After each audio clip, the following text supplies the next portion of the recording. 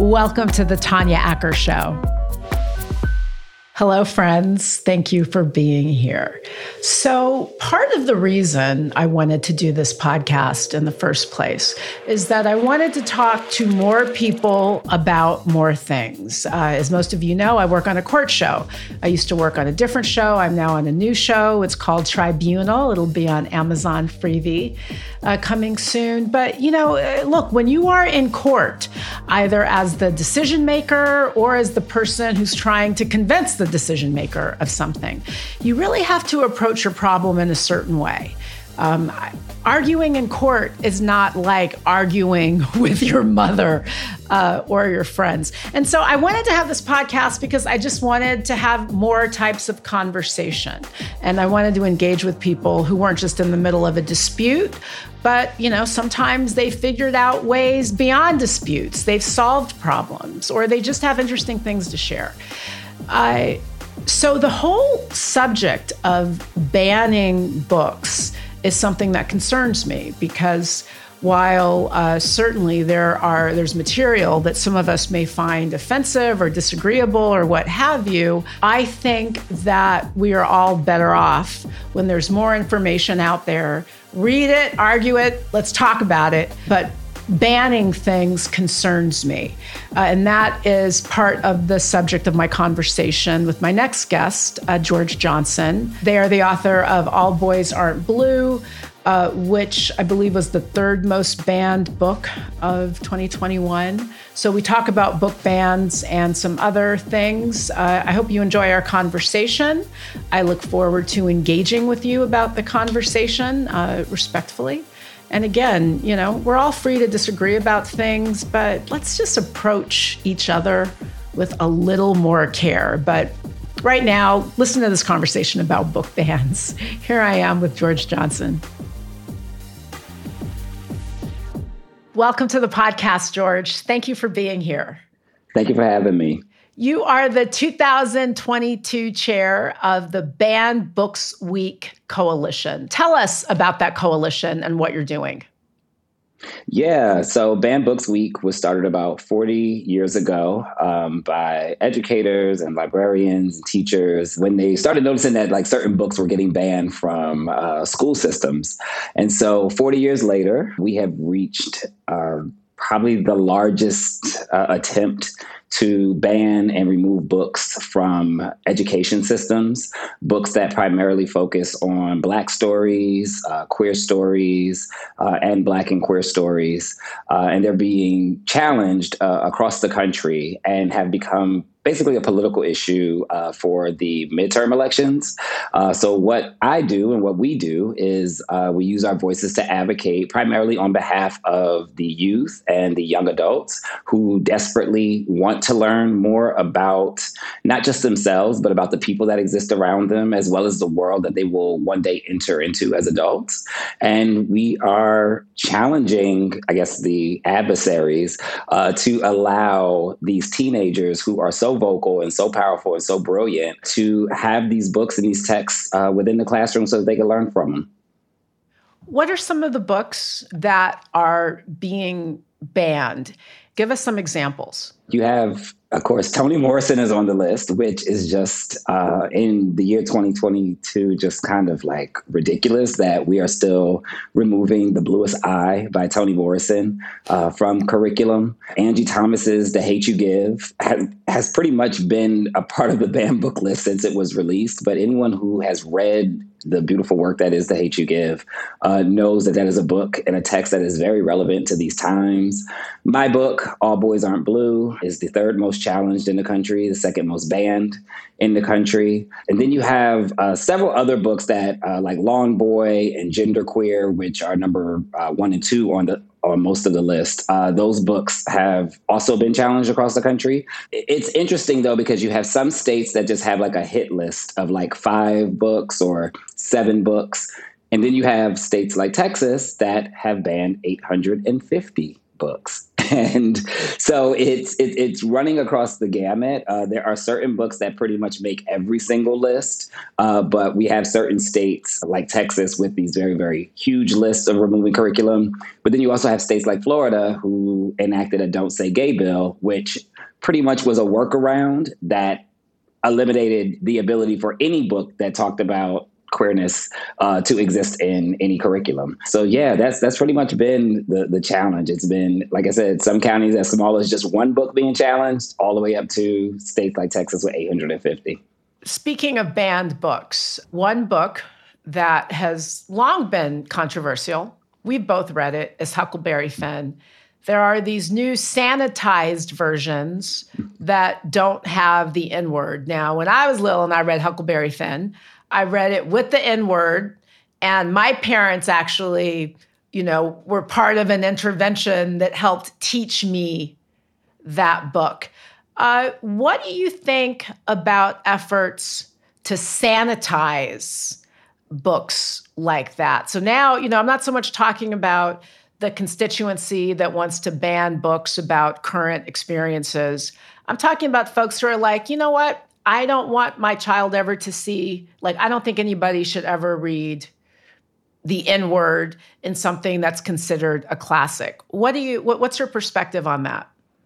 Yeah, it's interesting because it's almost like it's become the new way of teaching American history, how they've always taught American history from an ahistorical perspective.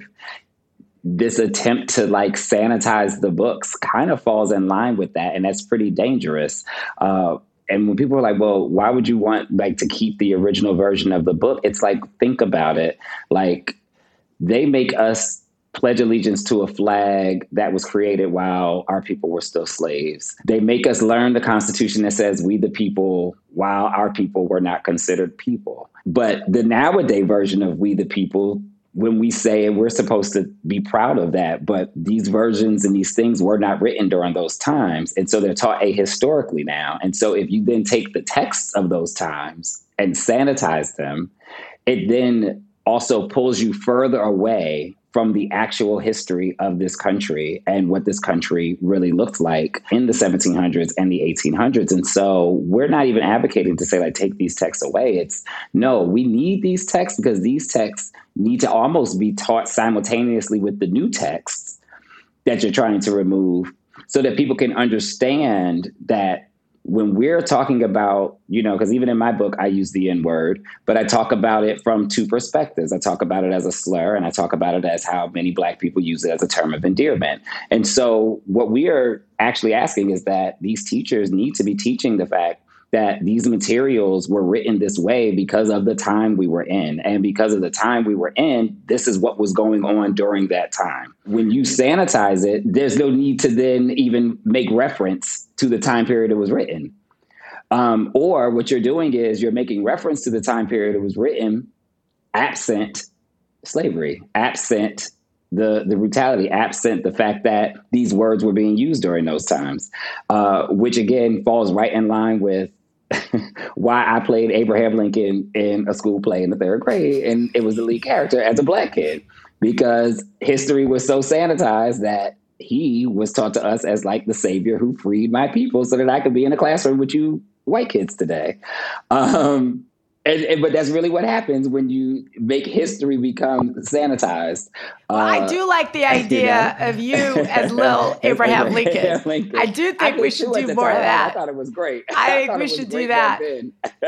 But I do, you make an excellent point, because when we try to sanitize it, then what we're really doing is erasing part of our history and what our ancestors lived and what they had to endure and experience. I'm publish it in its original and teach it.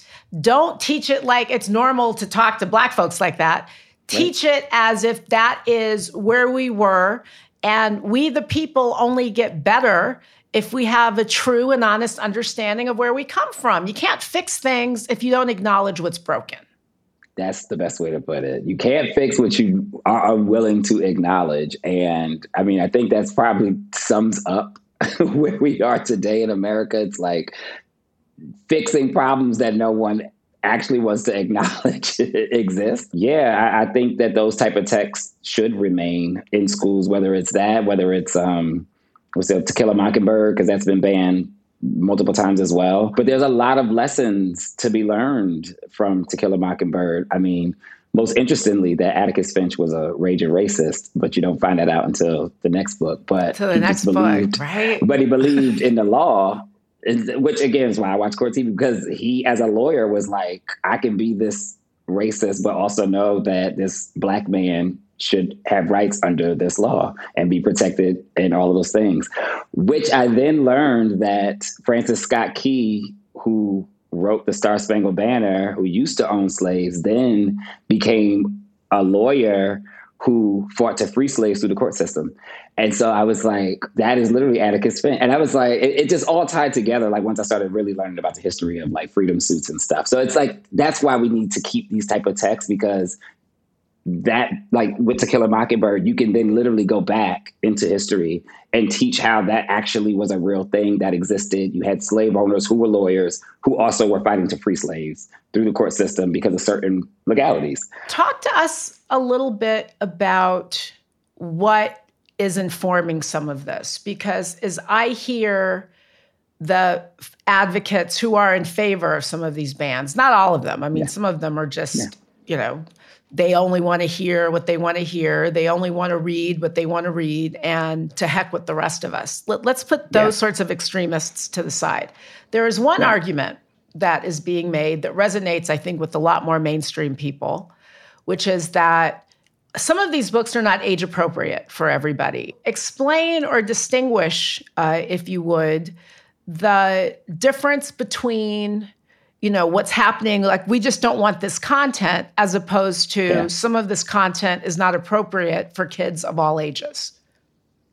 Okay. And so that's where a lot of the conflation comes in with what the argument from the other side is. So oftentimes what they will do is, instead of saying young adults or teenagers, they will say kids or children. Almost like dog whistling, like my book is being handed to a third grader. When realistically, you can look everywhere online. My book is specifically for teens age 14 to 18. So you won't even find my book where fifth graders and sixth graders go to libraries, because the book isn't there. Toni Morrison's book, The Bluest Eye, is a adult book. It's not even a young adult book. So even though it is being used in, some high school curriculums, The Bluest Eye would never be found in an elementary school because it's an adult book. So, but some books do have that crossover effect where they can be an adult book that crosses over into young adult, which is typically 14 to 18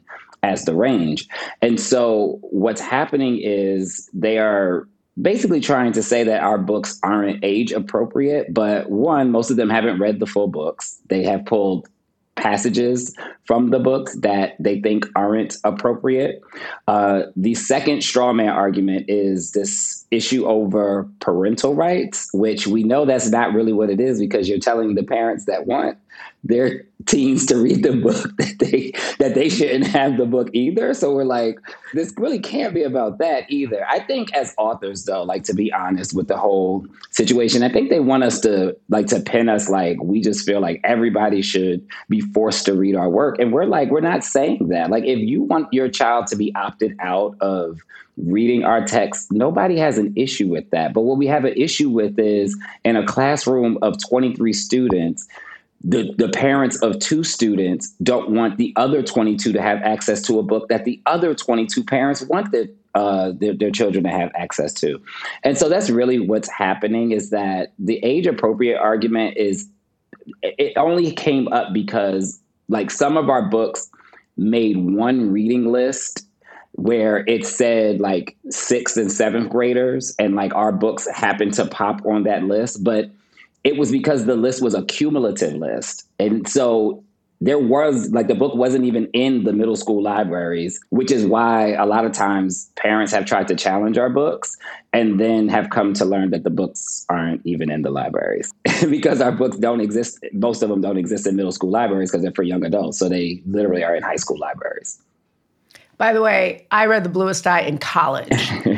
So what do these other 22 parents do? What should they do? They are, the way the world typically works, George, is that the loudest voices who have time to make the most noise and be the most disruptive get the most attention. And maybe Yes. there are those 2 parents in the classroom who have that kind of time. The other 22 are going to work, trying to do their thing, trying to raise their families. They don't have time necessarily to go to the after-school meeting and fight with those 2 who are trying to control the libraries. What are the resources available to the vast majority of people who want to have open and free access to reading material? I mean, goodness, this is the United States of America. So what do those folks do if they don't have time to be full-time activists? Yeah, it's tough because if you've even watched the school board meetings lately, they're very violent. They're very dangerous. People have shown up with guns we're talking about the school board meetings for the book bans. It was so bad in Florida because Florida was the state where I got my first criminal complaint against me and the criminal complaint filed against the book. I had to video in my response to the school board meeting because it was too dangerous for me to actually attend. So it's gotten that bad. And so we're grateful for the parents that are able to show up to advocate on behalf of teens being able to have access to the books. But one of the things we've been doing is also empowering the teens to tell their story and tell why they want the books. A lot of the teens don't know that they have the federal law on their side with the 1982 PICO case, which dictates that teens have the right to access certain materials in their high school libraries. And so a lot of teens have been advocating for themselves against some of the parents. A lot of teens have even had to go to school board meetings against their own parents to say that these materials are needed and necessary. I think the main thing that we just ask of parents, like if they've actually read the book or if they're actually advocating on our behalf, is to just say publicly. You don't have to necessarily do it at a school board meeting, but I've seen a lot of parents use TikTok to advocate for the books and to fight against the book bans.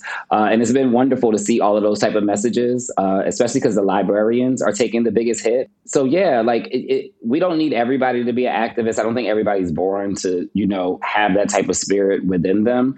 But I do think that people can advocate for themselves, and just sharing different messages that tell the actual truth of what the books are and why the books are necessary go a very long way.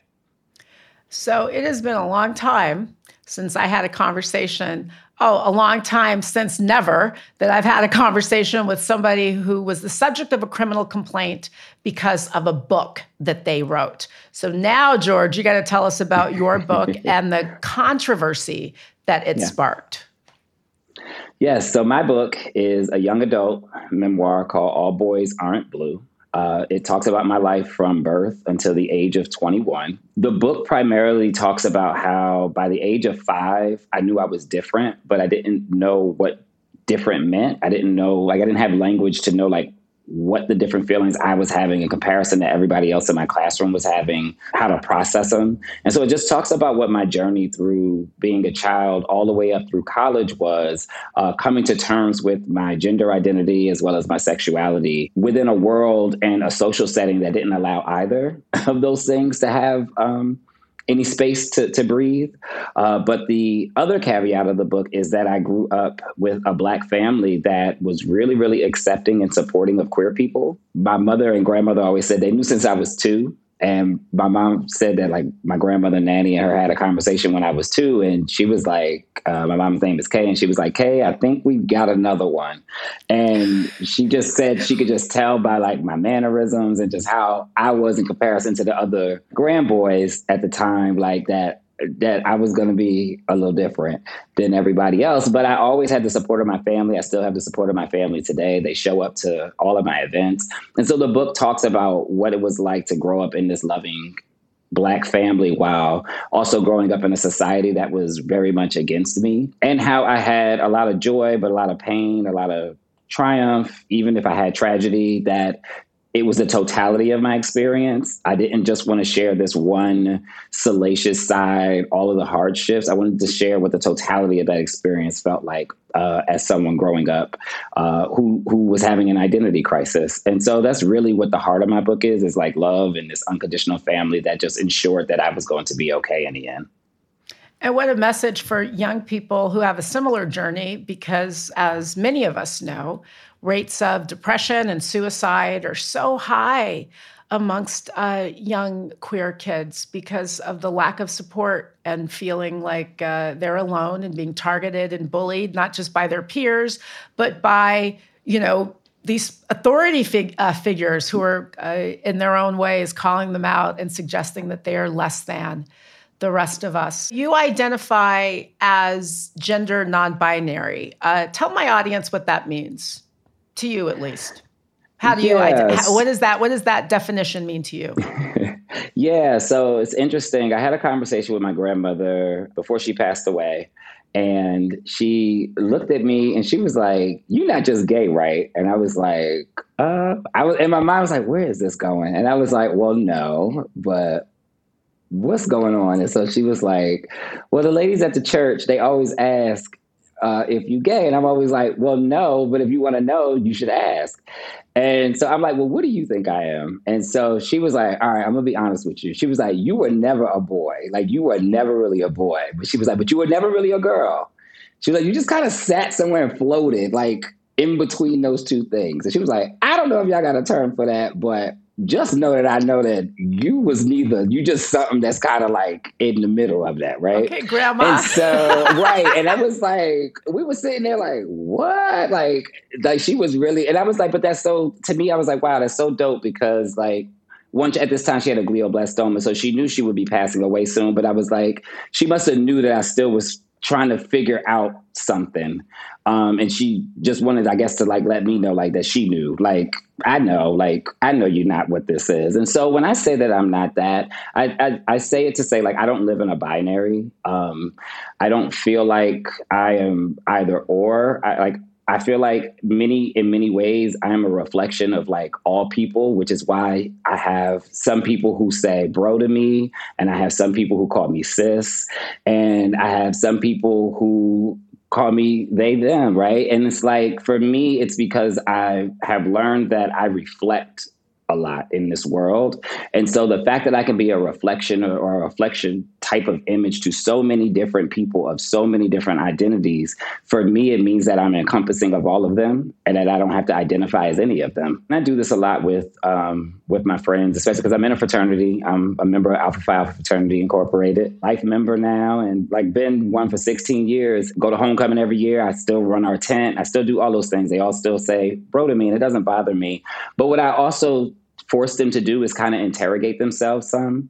And, the same way they ask me at times, especially early on when they couldn't really understand years ago, like what was going on. I'm like, well, when did you, they always say like, well, how do you know if that's what you want? Or how do you know that's how you feel? And I always go to them like, well, when did you choose to be heterosexual? Like, what was the day you decided that you told everybody that you came out as heterosexual? And they're like, well, no, I've just always known. I said, right. Some of us don't wake up like that. Some of us have never woke up like that. I've never woke up like that.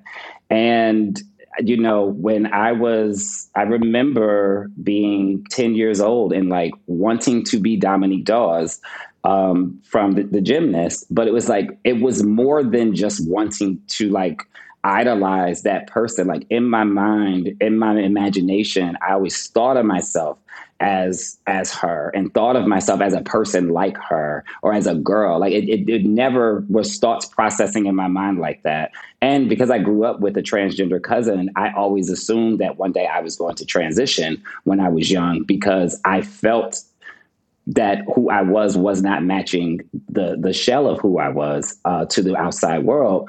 And it wasn't until I got to a place that I realized that I'm okay. I actually do like existing in this form.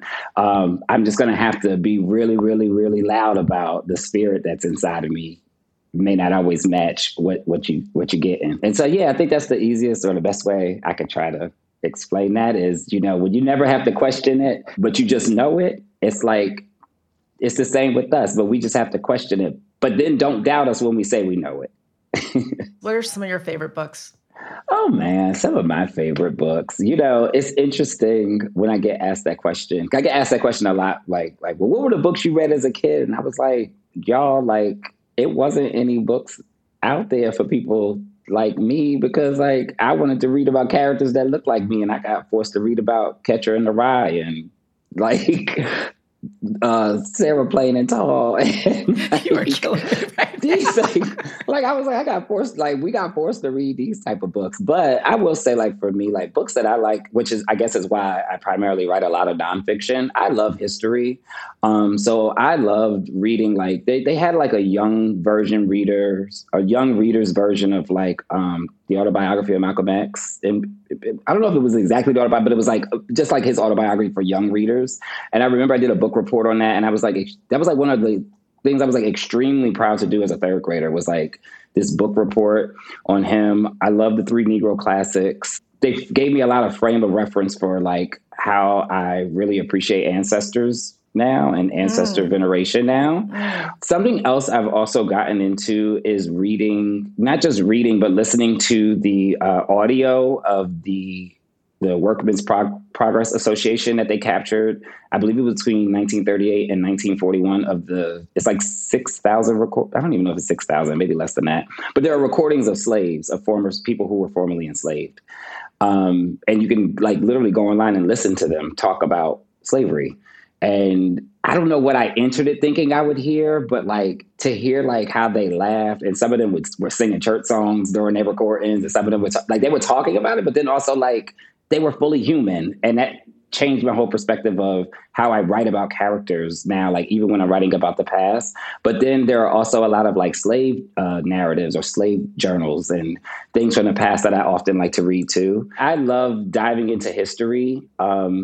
I guess the idea of Sankofa, like, looking back and telling those stories of the past to help us move forward towards the future. That's my thing. Like, I love it. And that's why I'm doing a book on the Harlem Renaissance. That's my next book that's coming out for young adults. I was just about to ask you, what was your next book? What a fascinating period. Give us a little teaser about that.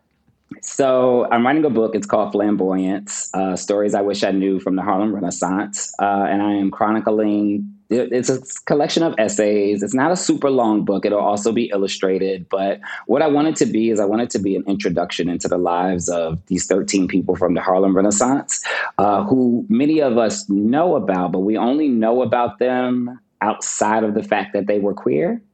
And so the opening part of my book, I discuss how as young adults, young Black adults, and just young Black queer adults, how a lot of times we have our heroes stolen from us because we're taught about them in a way that we don't know that we actually have a connection to them. And so like when I think about like the Bessie Smiths and the Ethel Waters and some of those people, and you now look at artists today like your Lil Nas X's or your Saucy Santanas, and you know how you have like these queer artists now out, and it's like, but they have legacy, and a lot of times we don't know it because it was never told that we had legacy. And so then a lot of us are thinking that we're walking a path and we don't have a roadmap for, when the roadmap had been laid by these people, but they just never gave us the full instructions. And so what I'm doing is introducing people to figures from the Harlem Renaissance, including Josephine Baker, Langston Hughes, Alain Locke, to learn like about Alain Locke and the fact that like Martin Luther King, when he was naming two of the greatest philosophers during his during the March on Washington speech, I forgot who the first one. I think he may have said Du Bois, but the second name was Alain Locke.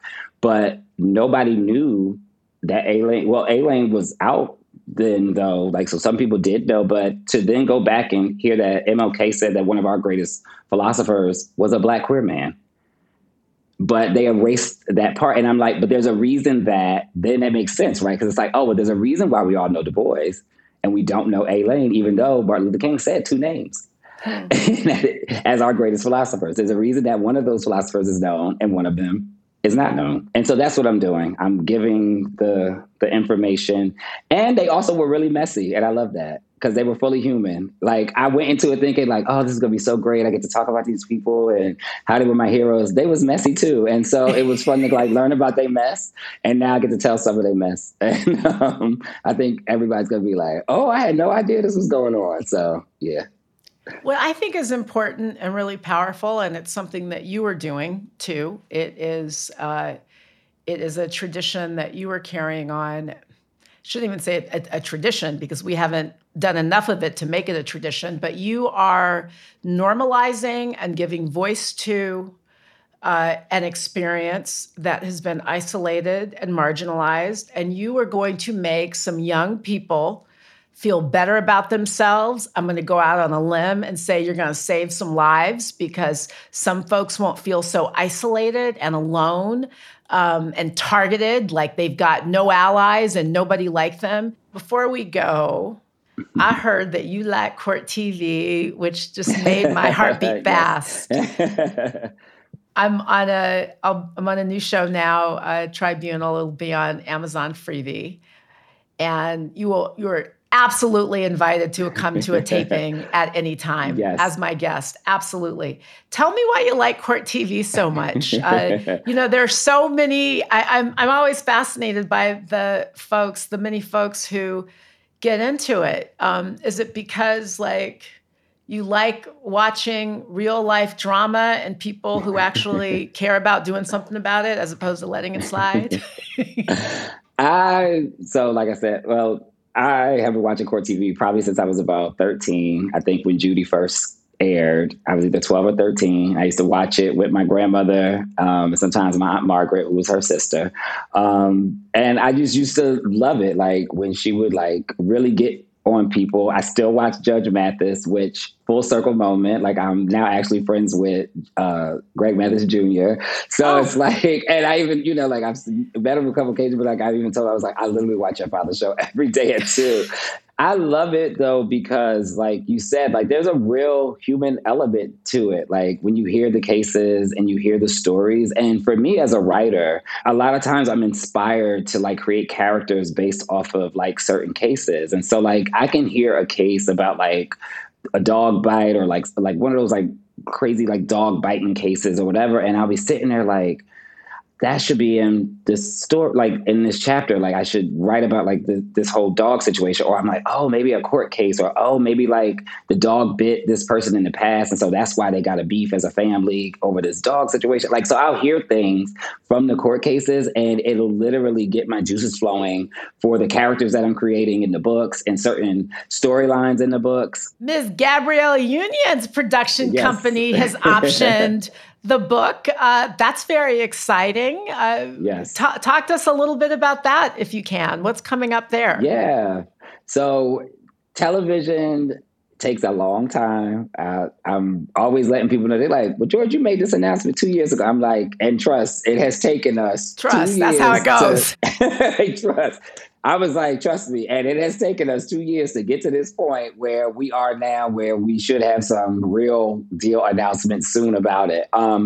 But it's been a beautiful process, watching how her family has become a possibility model for so many parents and transgender teens. That story really, really aligned with my personal story of having very supportive parents, who weren't in the press, but, from a micro level, right? And I think that's what the beauty of our coming together is. It's that micro story that's happening in real time here, but that happened to me. And now we get to kind of put it out in the world so that people can see a different spin on what happens when the main character is queer and not just the sidekick.